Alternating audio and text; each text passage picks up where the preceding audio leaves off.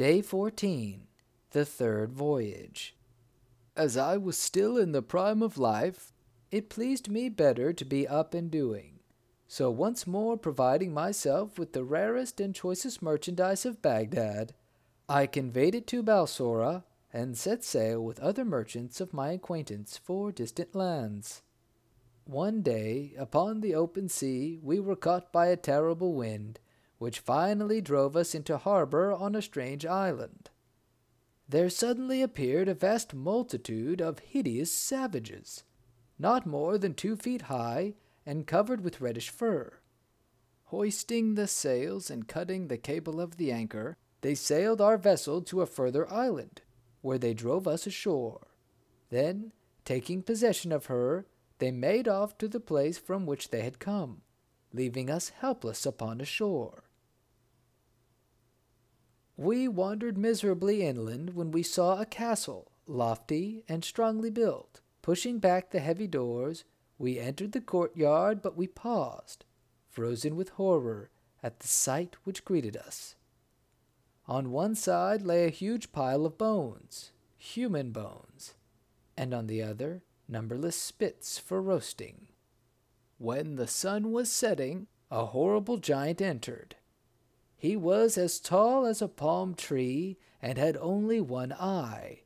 His teeth were long and sharp, and he had ears like elephant's ears, and nails like the claws of some fierce bird.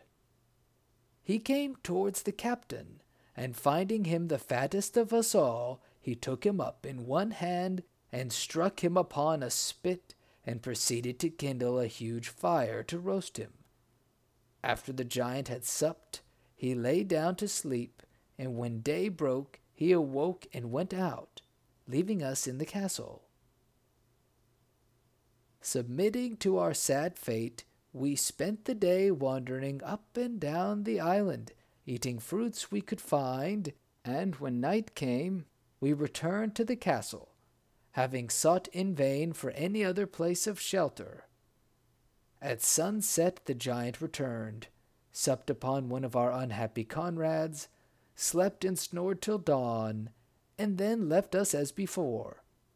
I had a plan of escape, and they at once agreed to attempt. "Listen, my brothers," I added. "You know that plenty of driftwood lies along the shore. Let us make several rafts and carry them to a suitable place.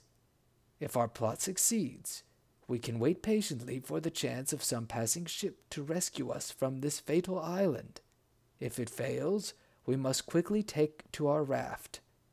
We have more chance of saving our lives with them than we have if we remain here." We spent the day in building rafts, each capable of carrying 3 persons.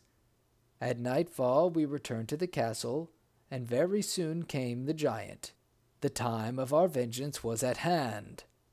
As soon as he had finished his horrible meal, he lay down to sleep as before, and when we heard him begin to snore, I and 9 of the boldest of my comrades rose softly and took each a spit, and then at a given signal we plunged it with one accord into the giant's eye, completely blinding him. He fumbled about till he found the door, and fled out of it howling frightfully. But morning light showed us our enemy approaching us, supported by 2 other giants. Hesitating no longer, we clambered upon our rafts and rowed with all our might.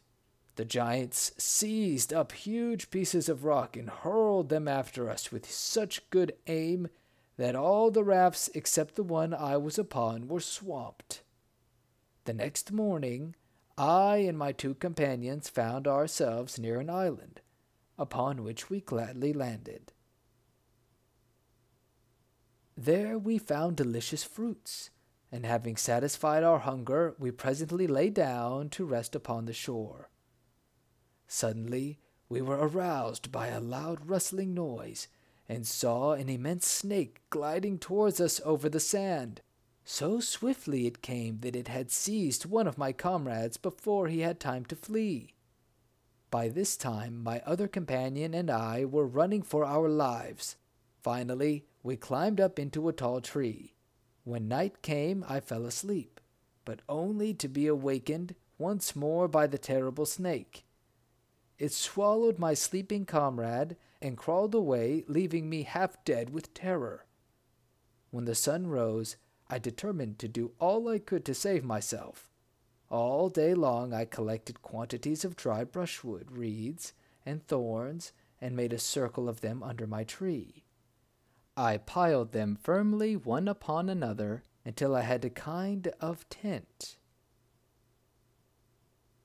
The next morning I came out of my tent and crawled down to the sea, feeling that it would be better to plunge from the cliffs and end my life at once than pass such another night of horror. But to my joy and relief, I saw a ship sailing by, and by shouting wildly and waving my turban, I managed to attract the attention of her crew. A boat was sent to rescue me, and very soon I found myself on board. After I had told my story, they regaled me with the choicest food the ship afforded. After sailing about for some time, and touching at many ports, we came at last to the island of Salahat. And as I stood there watching the merchants disembarking their goods, and preparing to sell or exchange them, the captain came up to me and said, "I have here, brother, some merchandise belonging to a passenger of mine who is dead. Will you do me the favor to trade with it? And when I meet with his heirs, I shall be able to give them the money, and you shall have a portion for your trouble." He pointed the bales out to me, and sent for the person to keep a list of the goods upon the ship. When this man came, he asked in what name the merchandise was to be registered. "In the name of Sinbad the Sailor," replied the captain. At this I was greatly surprised, but looking carefully at him, I recognized him to be the captain of the ship upon which I had made my second voyage. As for him, believing me to be dead, it was no wonder that he had not recognized me. "So, captain," I said, "the merchant who owned those bales was called Sinbad?" "Yes," he replied. "He was so named. He belonged to Baghdad, and joined my ship at Balsora, but by mischance he was left behind upon a desert island."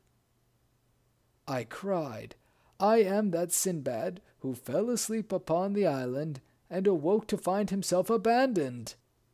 The captain stared at me in amazement, but was presently convinced that I was indeed speaking the truth, and rejoiced greatly at my escape.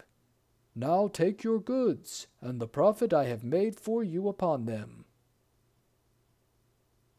I took them gratefully, and as we went from one island to another, I laid in stores of cloves, cinnamon, and other spices. So by degrees we came back to Balsora, and I returned to Baghdad with so much money. I gave largely to the poor, and bought much land to add to what I already possessed, and thus ended my third voyage. When Sinbad had finished his story, he gave another 100 sequins to Hindbad, who then departed with the other guests. But next day, when they had all reassembled and the banquet was ended, their host continued his adventures.